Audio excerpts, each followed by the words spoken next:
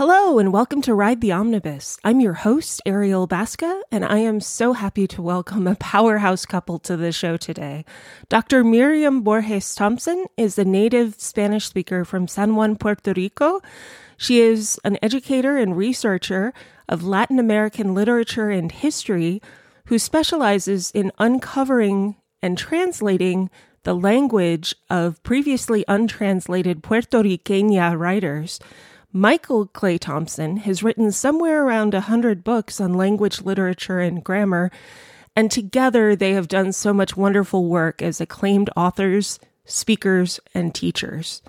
I'm so happy to welcome them to the show. I wish I could be hugging you right now. And just imagine a big vocal warm hug. We would indeed. Okay. Yeah. Imagine this whole podcast is one long virtual vocal hug, okay? I have a lot of technical aspects that I want to comment on related to what the camera work is like in the Spanish language version, because it is so superior to the Todd Browning version in every way, except for Carlos Vieiras. He is just not Bela Lugosi.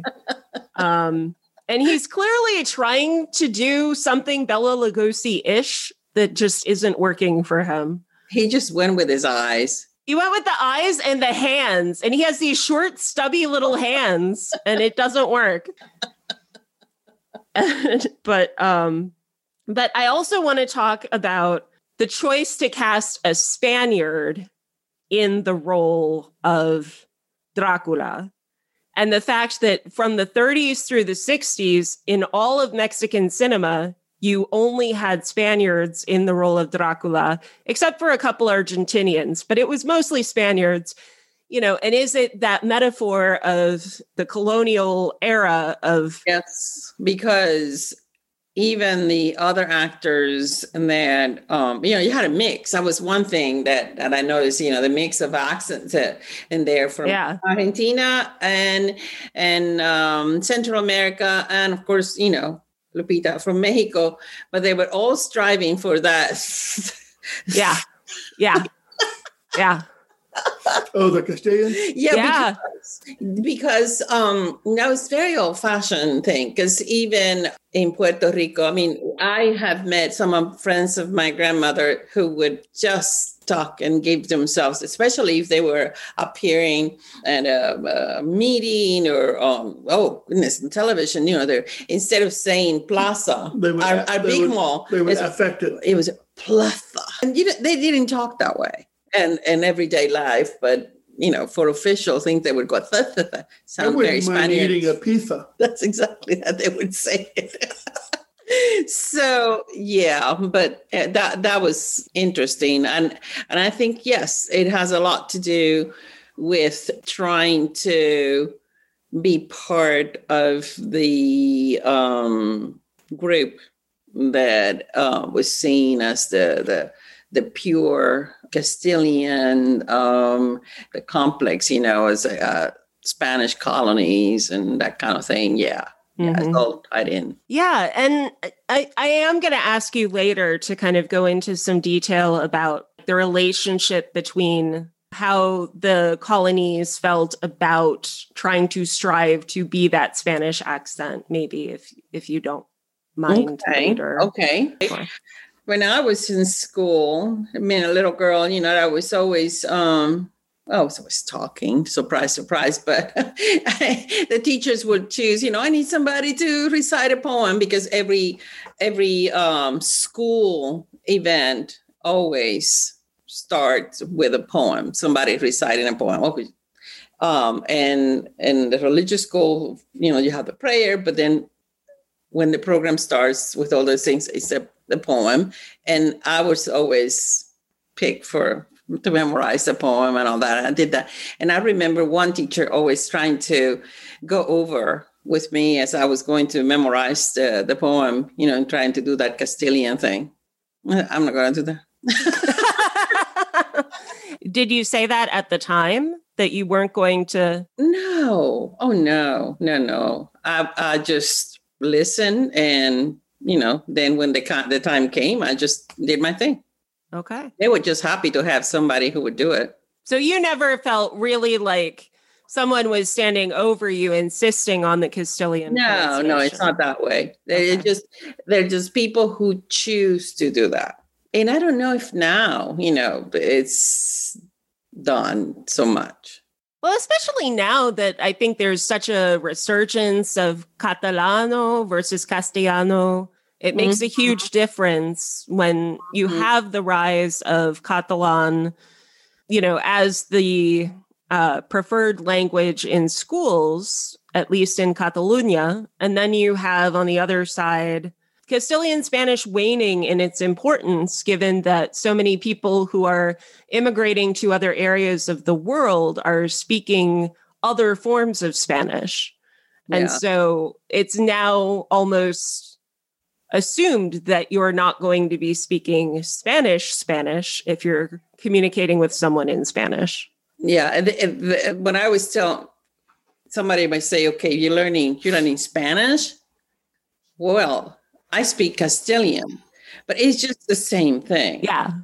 It's for a Latin American person, you know how it is when in English, when somebody can imitate a British accent and they do that. And the controversy, I'm not going to mention Gwyneth Paltrow, but one of her friends, were like, why is she talking like that? It's just they knew her and, and she grew up in New York and all that. And she can just go into the British accent. But you have people who are not actors and their parents are not from Britain and they have born and they have grown up in the United States. And so they just, I don't know, sometimes want to have fun and they go into that British accent, right? Yeah. But, the difference is for what I experience, these people who choose to go with that Castilian and that thing, they're not joking. They just want to sound that they are. And is it a part of wanting to be associated with the preferable form, the colonial form of the language? Mm-hmm. Yeah. So that kind of brings me back to talking about Carlos Villarreal in Dracula. And in this particular production of Dracula, it's supposedly directed by George Medford. Now, this is a very problematic thing to have posted still on IMDb, that George Medford is the sole director, because as we know, Enrique Tovar Avalos is actually the one who interpreted and actually was able to communicate with all members of the cast and crew. So, in fact, he was the one who was actually doing the directing. Yes. Because George Medford did not speak a word of Spanish. He was not bilingual. The only one who was bilingual was Avalos, and therefore, am I saying that right? I think so. Okay. And therefore, he could really only be the one who could truly be said to be the director of this, even though people keep citing him as the interpreter everywhere. And Miriam, you and I know that's BS. Yes. And I had the feeling that he was the one, there were so many choices he did. It had to be, he had to be the one. And I don't know, the length of some of the scenes, the fact that one movie is longer than the other, and there's particular things here and there. And absolutely. It has to be somebody who was understanding and reading the story in a different way. And what I find interesting is that Uncle George, apparently as Lupita Tovar called him, Uncle George and Avalos are looking at the dailies from Todd Browning, who directed the Bela Lugosi version, each night. And they are actually improvising on the spot to improve upon what they are looking at. In today's movie industry, this would be absolutely unheard of. Usually you are planning out your shots in advance. You're trying to narrow down your budget, figure out exactly how you're going to get what scene, what prop in what place, at what time. And for them to do this, to improvise on and riff on ideas that are in the original dailies from just that day and cover them within a night is unheard of today. And that alone is something about these Spanish language productions and these other foreign language productions that came out of Universal Studios and other studios that I just find incredible. The powerhouse factory working together that had to happen for that to actually come together as a project. It just blows my mind. I think that the intensity, not only of the delivery of the words, but the mannerism. I mean, there's been a lot written about this, but I notice that as someone as young as Lupita Tovar, she's very young, and she seems so intense. And that is coming from not a stereotypical view of, Latina or something, she's from Mexico. No, I just noticed the way that she was moving in this film, that to me adds to all that idea of the whole version of the Spanish version being longer. Yeah. Everything moves slower and everything was just kind of reflected. I noticed this time that I watched it. The first time it was when I was teaching, in the 90s. But this time, after watching the English version, I said, wait a minute, look at this. This guy, Renfield, when he's coming to the castle, and Dracula just greets him and say, well, I have some refreshments. You're tired, da, da, da. There is a meal. There is a meal. With an American, in the English version, he cuts his fingers, a paper cut.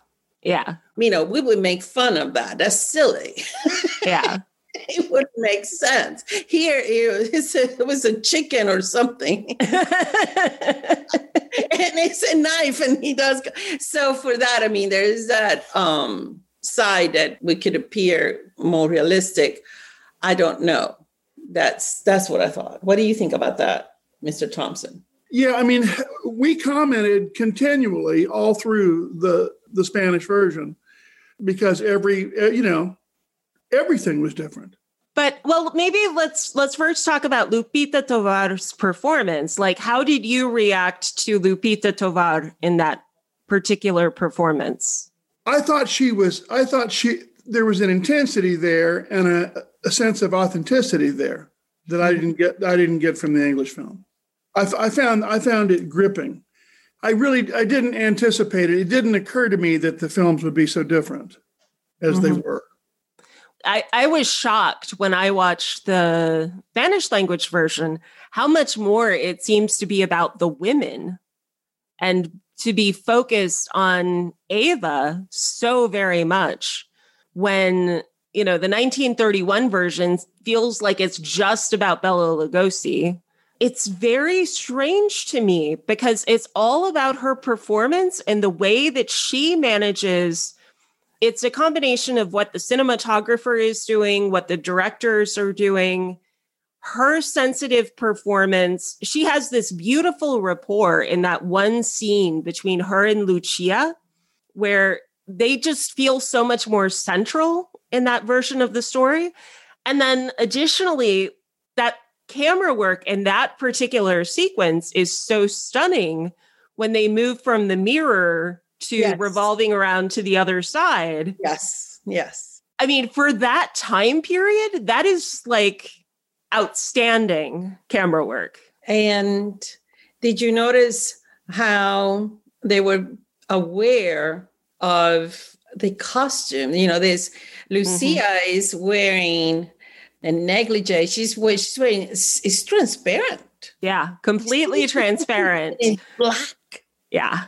And it's just, I thought, whoa, they knew they're doing something. This is, and then everything, she walked very slowly. to the side of the bed, dressed like that. Yeah. And her head down, and she's looking down. That was on purpose. Oh, yeah. It's all done, by design. So I noticed that. You notice everything. Well, you have a theater film mindset. I just look for the monster.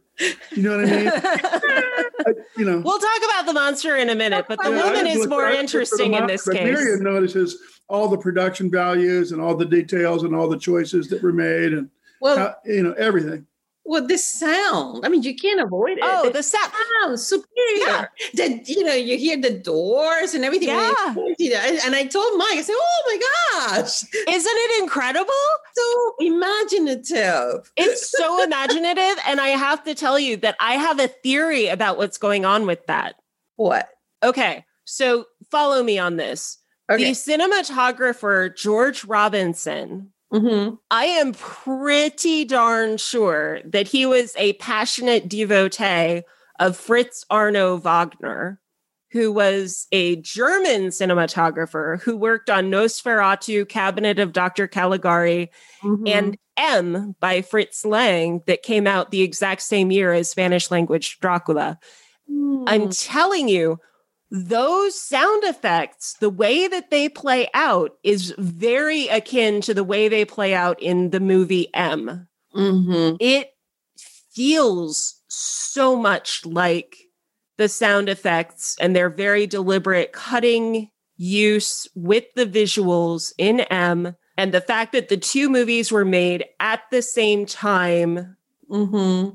maybe it's a stretch, but I really feel like there has to be a connection there because George Robinson very clearly channels Cabinet of Dr. Caligari and Nosferatu in this film. And I just feel the influence there. There must have been some, I don't know, level of comfort or camaraderie. There was something that happened in there because everybody felt, it seemed like they were taking all these chances. They were so experimental and it's incredible. And like when I talk about Lupita Tovar in here, I think part of why her performance is so wonderful is that she was given the freedom by the director and the other performers and the cinematographer in a way that the women probably weren't in the English language version. Mm-hmm. I mean, you look at that monologue that she has with Juan, and it's just heartbreaking when she's talking about why they can't get married. And yes. Oh, yes. And then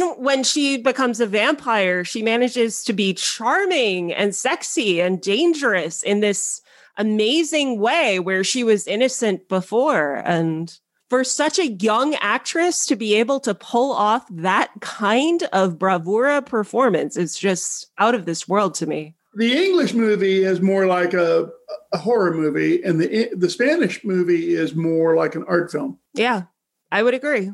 It feels more like a star vehicle, mm-hmm. Because Lugosi was, I mean, that was his thing, and he was a star when he had the chance, to be leading the play and then going to make the film. But I was thinking about Lupita Tovar and thinking about the difference in that intensity we were talking about.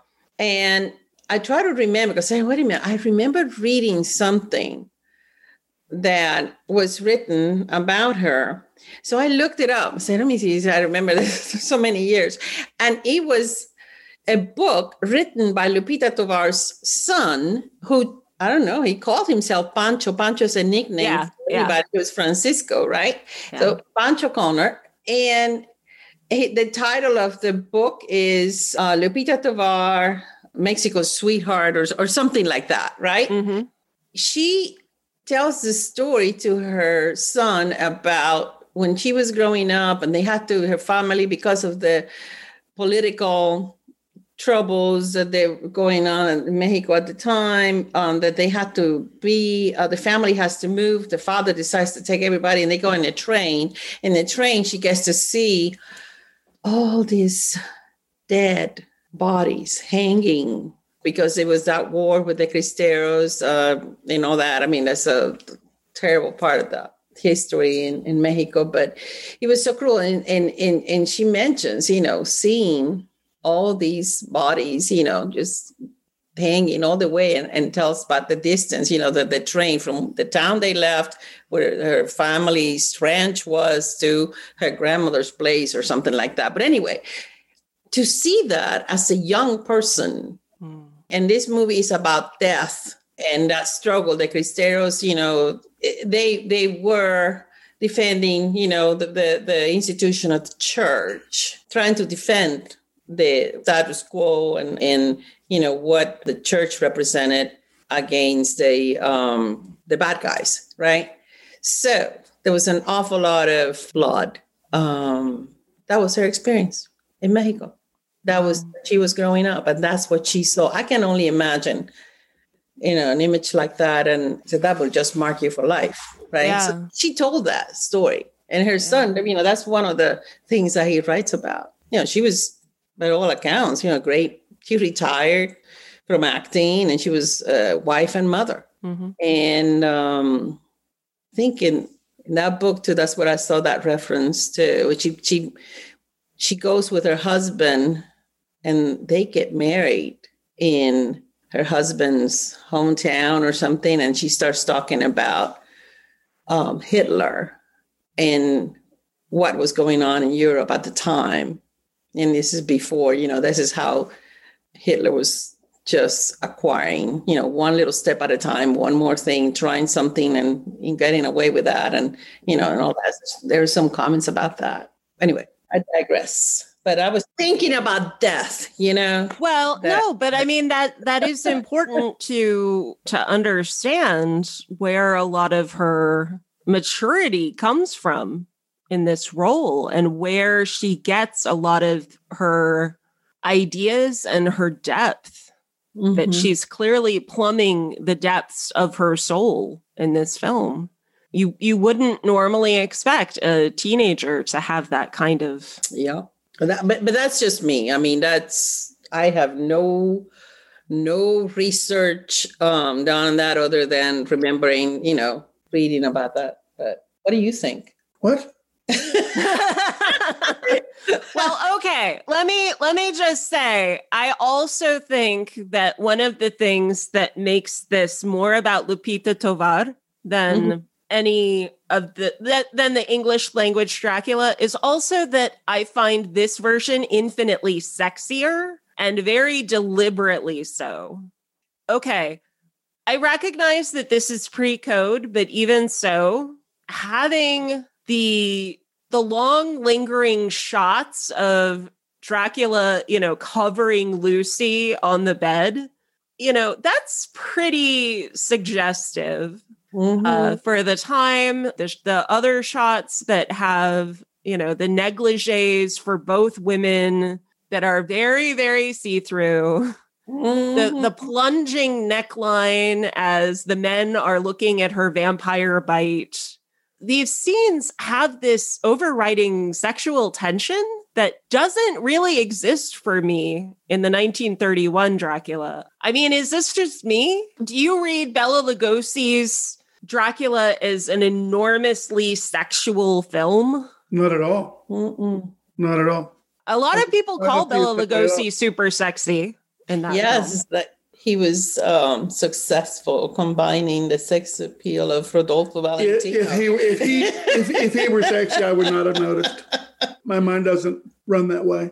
I mean, did you find Lupita Tovar's sexual appeal in there versus the women in? It's there in the Spanish version, but I didn't see that in the English version. The Spanish version has a depth in any number of dimensions. It has a depth that the English version doesn't have. I was on the edge of my seat in the Spanish version. It was scarier because we haven't talked about. I sort of disciplined myself to watch the English version. I know, and it's so hard when you see the strings on that bat in the daytime, coming right at you. And some of those shots are so cheesy in the English language version.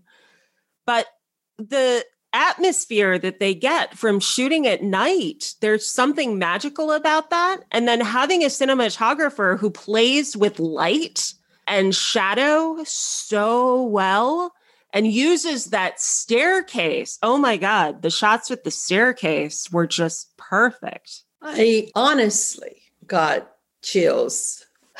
I would say it would be easy to attribute it, that he was using his eyes so much or something, be so dramatic, la teatralidad, but that was part of, the times. That was expected. I don't think that was it was more his voice. It was more his spirit was possessed or something. I don't know. He really I agree with what the critics, they say. They think the Spanish Dracula, they didn't quite come to at the same level, but that Pablo Alvarez Rubio steals the scene every time he's with the Dracula. Oh, absolutely. That's definitely true in my opinion. And what I love about the film is that, in that first scene where he's dining with the Count, he has the style of a silent actor, which is obviously we're just at the period where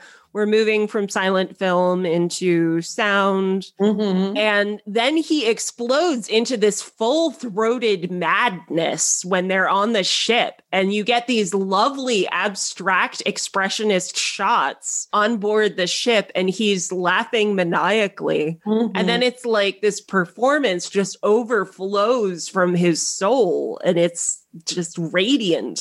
I love it. And I noticed that in the English version, they had more and more expensive special effects for the and the score.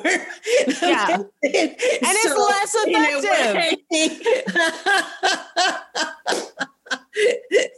The films of the gods, they just say, okay, wait a minute, you're doing that. Well, let me give you this performance by this actor. And he just goes and in that scene, I agree. That was powerful. And the reaction shots of the sailors, too. I mean, those worked so well, the way that they were cut in. Why did you think that in the version in English, there was this young girl in the theater in London, outside the theater, and she's selling, was it violets or some flowers? Yeah. And Dracula comes to her, and maybe something happened to her, right? But in Spanish, you don't see that scene. Yeah. And I wondered what that was about. And I wondered if that was related to the tradition of selling the flowers for the dead and not wanting the Flores por los Muertos lady to be assaulted in some way, that was considered a violation. That was... that was my only thought when I looked at that. No, I just thought, at the time I thought, well, I wonder if they eliminated that, thinking, well, do we have that in our countries? I know that there's some shows, some zarzuelas, as famous La Violetera, which is a favorite by Vargas Llosa. I mean, it appears in Tennessee Williams' Streetcar Named Desire is where you see that trope, really. Yeah, I don't know why. But one thing that I would like to study in the future would be this representation of the characters, all the female characters. They are, yes, beautiful. They're presented as sensual females, and they have the costumes. That's one thing that Lupita Tovar says in the interview from the Spanish version. She said about she saw what the other, the difference in the costumes of hers. Yeah. Lupita said all hers were more provocative, let's say. But at the same time, you can see her being over, her father was always telling her what to do. She was an ingenue. She was protected, and all that. So in Latin America, and we have a view of women that it's, I don't know, probably a reason that we have the machismo. You can see a woman could be an angel or can be the devil. And those two, the La Virgen or prostitute, It is a role of the father to keep the family, the honor, and the honor is deposited in the behavior of the daughter's wife, all that kind of thing. But in the movie, you see both visions of a female in the Spanish culture. You see, and you see it not, I'm not thinking of Lucia because she's not developed so much, but Ava. Yeah. And you see her, I mean, she's very sensual, the way she moves, the camera follows her, her way she's dressed and everything. But at the same time, she's very innocent. Her daddy's telling her, you got to go to bed now. I mean, so she was a child. And those two, are together as one. Oh, I don't know, that maybe that I'm trying to see what is it that it makes it so fascinating that it's a movie from 1931 and you still look at, why is it that I'm just following this? Well, it's an interesting cultural conundrum because it is exactly what you're saying. It is that vision of both. Again, it's pre-code Hollywood, so they're allowed to get away with it still, where they can't after the Hays Code comes in and censorship reigns, and then you can't express those kinds of ideas quite so freely. Yeah. And it's ironic because a lot of the ideas that are expressed visually in this film are things that you don't actually see until much later. I look at some of the shots and some of the ideas that are presented, like what you're talking about. And a lot of those ideas are very modern to the extent that we're only seeing them expressed maybe in the last 10, 15 years. Yeah.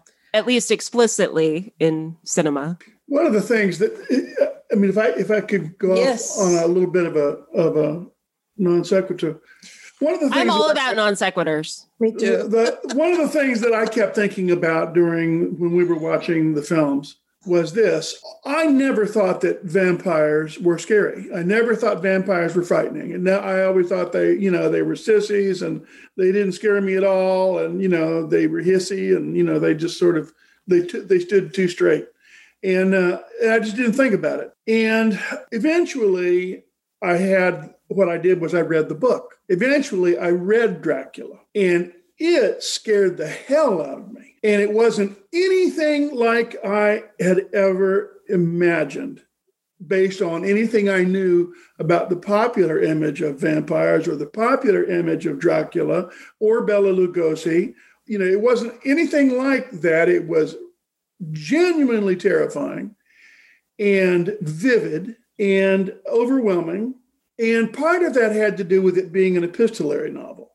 And because it was an epistolary novel and well executed, it had the possibility, it felt like I was reading documents all the time, accounts of something that actually happened.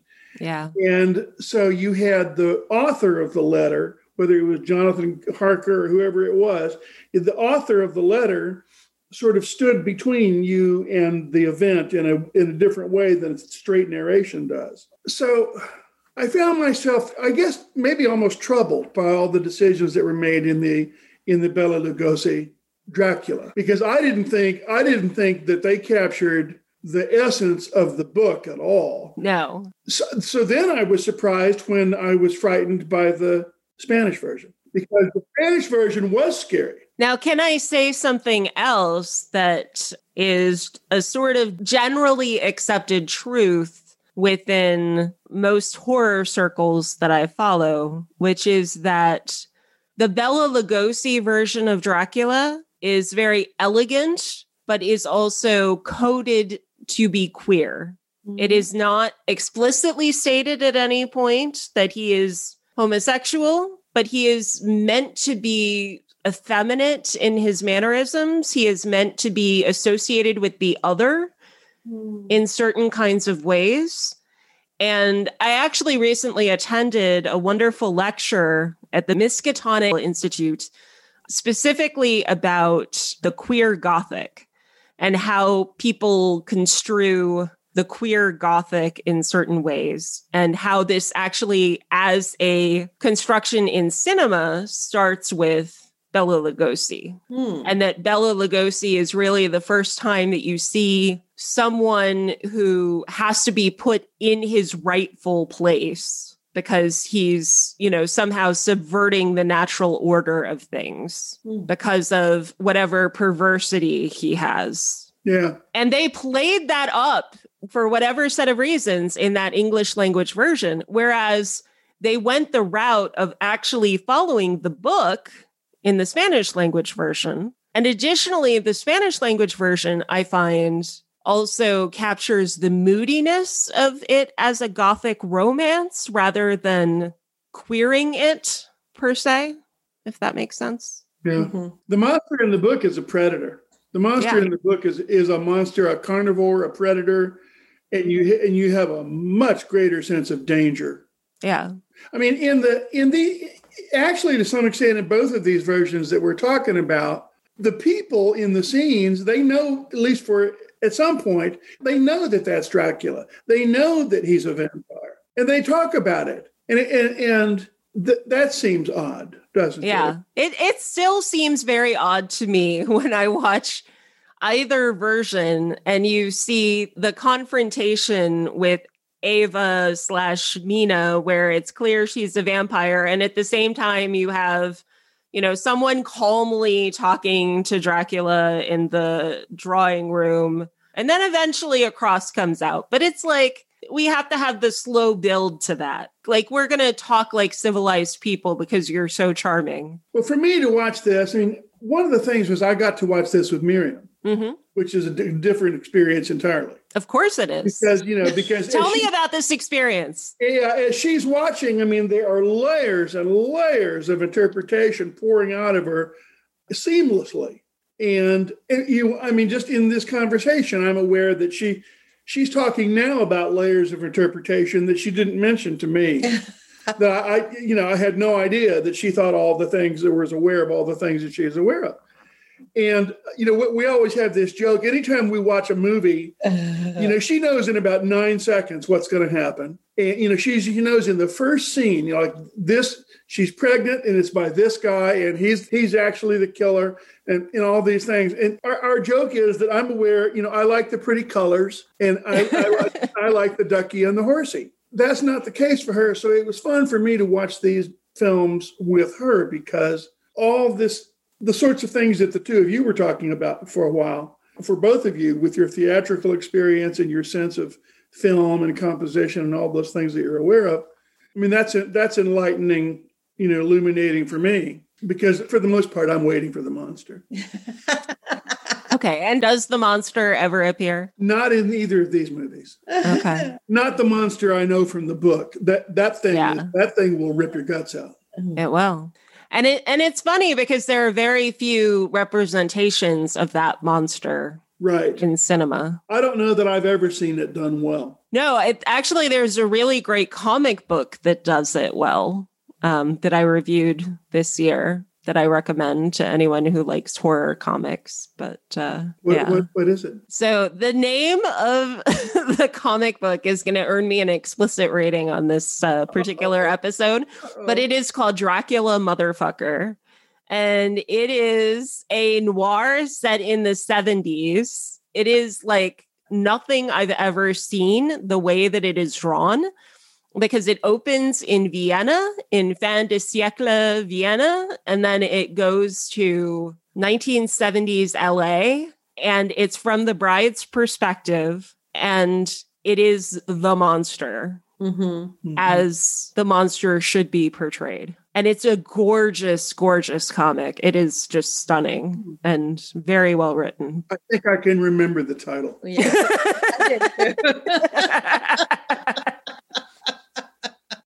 So that's what I recommend for a true representation of the mythic monster.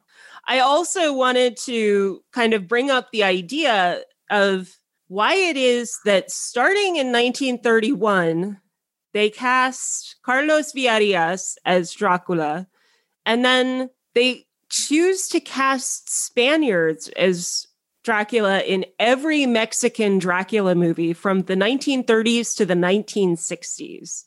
And I always feel like that has colonial implications. It's the idea of the outsider that's bleeding Mexico dry. Yes. And it feels like such a visceral metaphor that they always choose a Spaniard to play this part. And we were talking earlier about the choices that the cast makes as far as their particular accents are concerned. Mm-hmm. But how do you feel about this? As a Puerto Riqueña, it was fascinating to hear the different accents and knowing how the actors, they're coming from different places, but then you would have the ones from Spain that stay with the particular accents and intonations and all that, and particularly that and others who were trying to at times match that because that is seen as the more traditional. And your question about the Draculas being from Spain, were they more European than a Latin American Spanish? And in our countries, it's complicated because, yes, we do have the problems with racism and that, but there's so many layers of that because we look in so many different ways physically. I mean, within the same family, you have different eye color combination, skin, hair, and all that in, between siblings. I mean, it happens very much through the former Spanish colonies, and no one thinks about it much. There are in some areas, in some countries where they have, of course, their own history, where to being called Indian and with the sense of, native, but it could be, it's called, it be used as an insult, but it's because that person has made a choice of speaking in a way that it's not that, proper Castilian way or grammatically correct and all that, and has also chosen to dress in a way that it's not the European way. It's decided to live in a way, that it's not. That's associated with the indigenous identity. Yeah, exactly. Yeah. So that is a layer. Another one, of course, the obvious, just going by the color of the skin or something, or the region where the person was born and all that. But there's a deeper kind of snobbery, I feel like, that exists within the language, like just coded within the language that you use. And then people, they choose to speak in a particular way and have that special, the characterizes the Spaniards with the pronunciation of the C. So, like in zapato. Zapato. And we can all imitate it. Latin Americans, we can imitate it, but it's not something that we do in everyday life. But if you go in a situation like acting or, you're just going to perform in such something, a poem or something, there is a tendency that it's, pure, I guess, to just go into that part of your intonation. Everything can be sounding more like the Spaniards. I have known, and I have been in situations where I have seen friends, people we in a family, we consider as friends, who would actually switch in the middle of the conversation, depending on who would walk in. Really? And then, yes. And they could, especially older, friends of my grandmother and all that, and they would switch. They would talk about going to switch to Castilian. Go Plaza. Let's go to Plaza. Vamos a almorzar.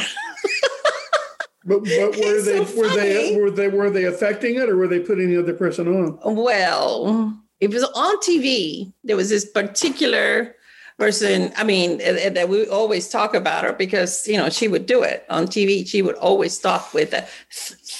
And every time she was on television, she would just go that route. But no, as the young people, I mean, we can have fun and we can just do like you would do a British accent, you know, in conversation just to have fun. Honestly, like, you don't want to hear my British accent. Like, I sometimes accidentally start sliding into a British accent when I have been around my British friends too much, and it's not pretty. Oh, let me hear it. They made me stop. Oh, God. Well, when you read your poems to students, you step in to that. Yeah, I do. You do. All the time. It's fine. It's fine. Again, it's a choice. You can do that. You're aware that you're doing it. What I have trouble is when you think that you have to do it to impress somebody, not the real you. Mm-hmm. But also the idea that it's a suppression of your own culture and your own identity for what you think is the preferred identity of the traditional oppressor of your culture. Right. When you and Mike were talking about the films, I was saying, I said, on a first level, you know, you can, interpretation, you can just go into, oh, well, this could be the good versus evil kind of thing, right? And we can take that to what we're talking about now, and your question about always choosing a Spaniard for the role of Dracula, especially in the movies in Mexico, because Mexico, the history that they have, of course, Spain is something that is troublesome to this day.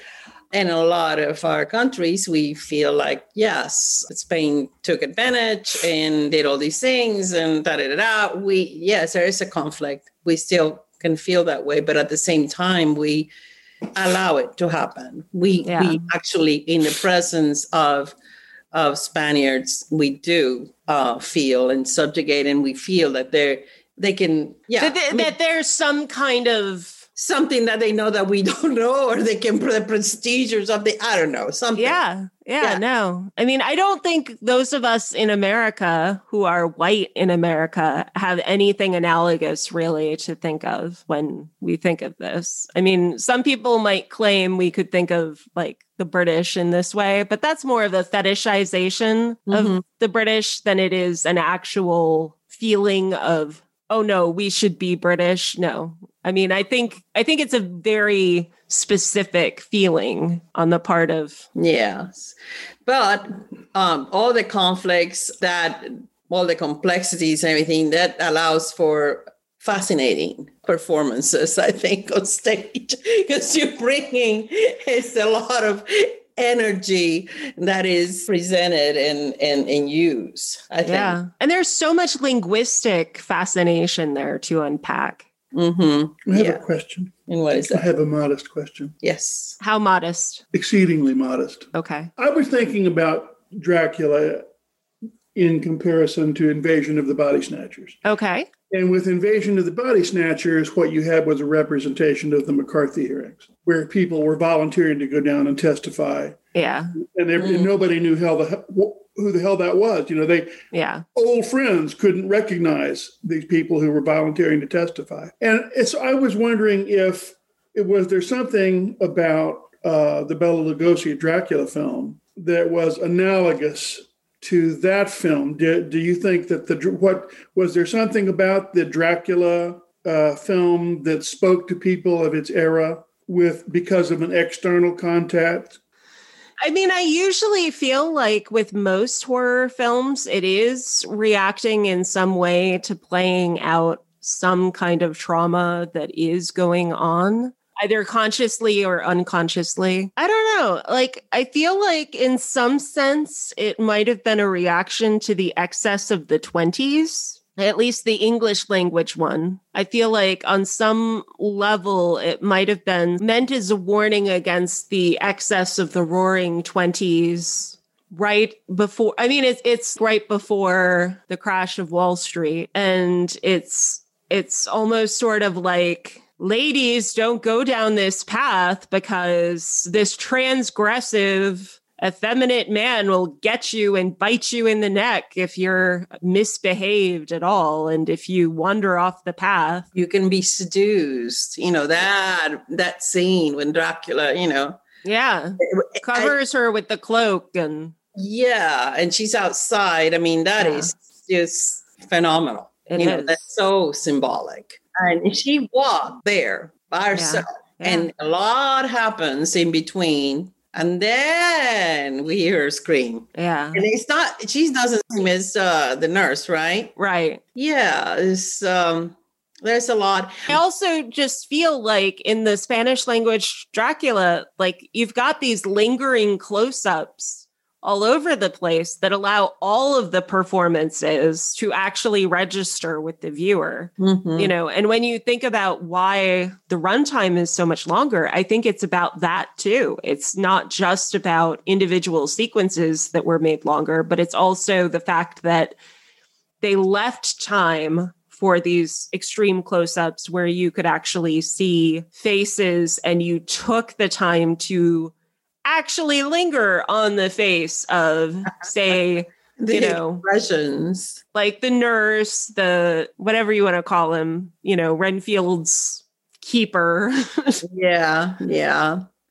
He and the nurse. I mean, there's supposed to be. I mean, the funny, the relief in the and that work well. I was thinking about how successful the transfer was when Mike was talking about the original, the story comes from the novel and then the epistolary novel and then goes into a play. And then from the play goes, you have the script. That is so hard to be able to achieve that balance and be able to make it work. You have work of art and it's this is it. And how could it be a play? And how could it be? I never heard of an epistolary play. And then the ending is so amazing, so powerful. It's just as though you're watching the play. Exactly. And you feel immersed in it. Yeah. And it works. That's right.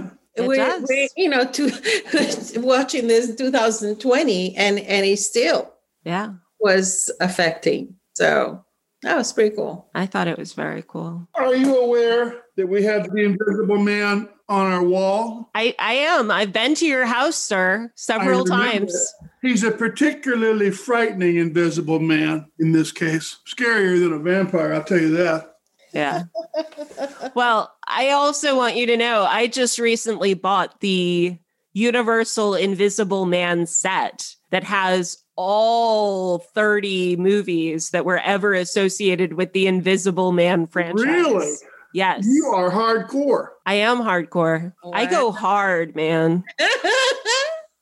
How fun. The one I'm anxious to see is the Wolfman. Yeah, but that's not the original Wolfman. That's the Lon Chaney, the later Wolfman, just to warn you. Claude Rains, Lon Chaney. It's the Lon Chaney Jr. Wolfman. And Bela Lugosi is in it, too. And the Phantom of the Opera that's on there is the later one, too. You know that Bela Lugosi was offered the role Frankenstein, and he said, no, I want to be seen. Why would I be in there? I would take that role. He regretted it. He regretted that all the rest of his life. I feel bad for Frankenstein because in Frankenstein, the monster is the person and the people are the monsters. Yeah. It's a reversal. Yeah. Well, additionally, Frankenstein is another great epistolary novel. Mm-hmm. And, again, the power comes from sort of the documentary aspect of that book. And you also have, in addition, the power of the monster, specifically as the truly eloquent being. And then in all the film versions, pretty much, he's mute or nearly mute. And it really drives me crazy. I don't know. Maybe it doesn't drive you crazy like it drives me crazy. You need to watch more. That's where it is. Yeah. we need to finish watching these now. Okay. Right now. Get to it. Mm-hmm. Get to it. But I do want to just quickly ask you guys. So if you were trying to sell people on which version to watch, what would be your advice to people if they were like, nah, I just want to watch the English language version. I don't want to have to deal with two versions of the same movie. Like, why would I watch anything other than the English language version? Why are you going to make me do Having that? seen them back to back, I can't imagine that decision. I can't imagine making that choice. Say you're talking to someone who just doesn't get it. You tell them that if they don't do it, they'll have to eat beets. Okay. I never had to. I will make you eat beets, and I will. I never had to just, like I mentioned it to you. I just always talk about it. If whatever we're discussing about great films, and my students, I give them a choice. They can watch it, and they said, you just watch it in Spanish, of course. Yeah. No, and I think it's wonderful that you introduced me to this film because I actually didn't know the story of the making of this film until you brought it to my attention. And I had the collection that I sent you. Mm-hmm. Personally, I owned it, and I just never even realized that there was a place in the DVD that I could navigate to. It's a little hidden to even get to that to the documentary material, and then also to the Spanish language Dracula. I think the critics know, but even if you go to a Spanish website or some newspapers, there are not a lot of people who know about it. Yeah. Because this was what was the story that this version was lost for a long time, the Spanish version. Mm-hmm. And then they found the complete version in Cuba. And I knew about it because I was teaching Spanish in high school. And in one of our journals for Spanish teachers, they were talking, and there was a review of the film because it had been then released, and they have worked on it and all that. And that was the whole article. I started, I want to order that. And I got a video, but I don't think it's something that it's so well known. Well, and I just recently attended a Miskatonic Institute lecture specifically on Mexican horror, and they spent a lot of time kind of talking about Carlos Villarreal and the general template that was set by his Dracula in terms of always having the colonial Dracula. It's a very interesting thing to me, when you look at it in terms of the overall picture of Spanish language cinema, but also specifically Mexican cinema. Yes. I just find that so fascinating. It was quite an experience to watch it after all these many years and to notice all these differences in the presentation of the scenes, everything around it, and of course the different accents. I was tuned into that so much more because it's been a while. So the brain picks up, ding ding. So, okay, yes, that's wonderful. Yeah. I missed the musicalization. Of course, I know that it's just in the transition and it's going from... It's pretty much only in the intro and the outro for the most part. And it's exactly the same as in the English language version. There's no diversity there. What is there on the soundtrack that's different between the two is just how they play with the sound effects so creatively. And I love that they did that. Yeah. Well, and I think that everything was the same, because I remember seeing the poster for the movie. It was exactly both versions the same. This, of course, the only difference was a stress mark on the A for Dracula. And talk about, la magia. But well, I want to thank you both so much for taking the time to watch both movies again and again and again, and talk about them with me and share this lovely conversation. I know you have so much teaching to prepare for tomorrow. What fun it is to see you. Thank you. This was so fun to see you. Thank you for listening. Next week, we'll be releasing an episode a day in the build-up to Halloween. On our very next episode, we join forces with the Scene Snobs podcast to host together a panel on problematic horror, featuring the voices of actors, performers, and podcasters in the film and entertainment industry. Join us next week, but in the meantime, check us out on Twitter, Instagram, and Facebook, where we are at Omnibus Ride. And if you want to support the work that we do, please leave a 5-star review wherever you found this episode. It truly does help. See you next time you catch a ride on the Omnibus.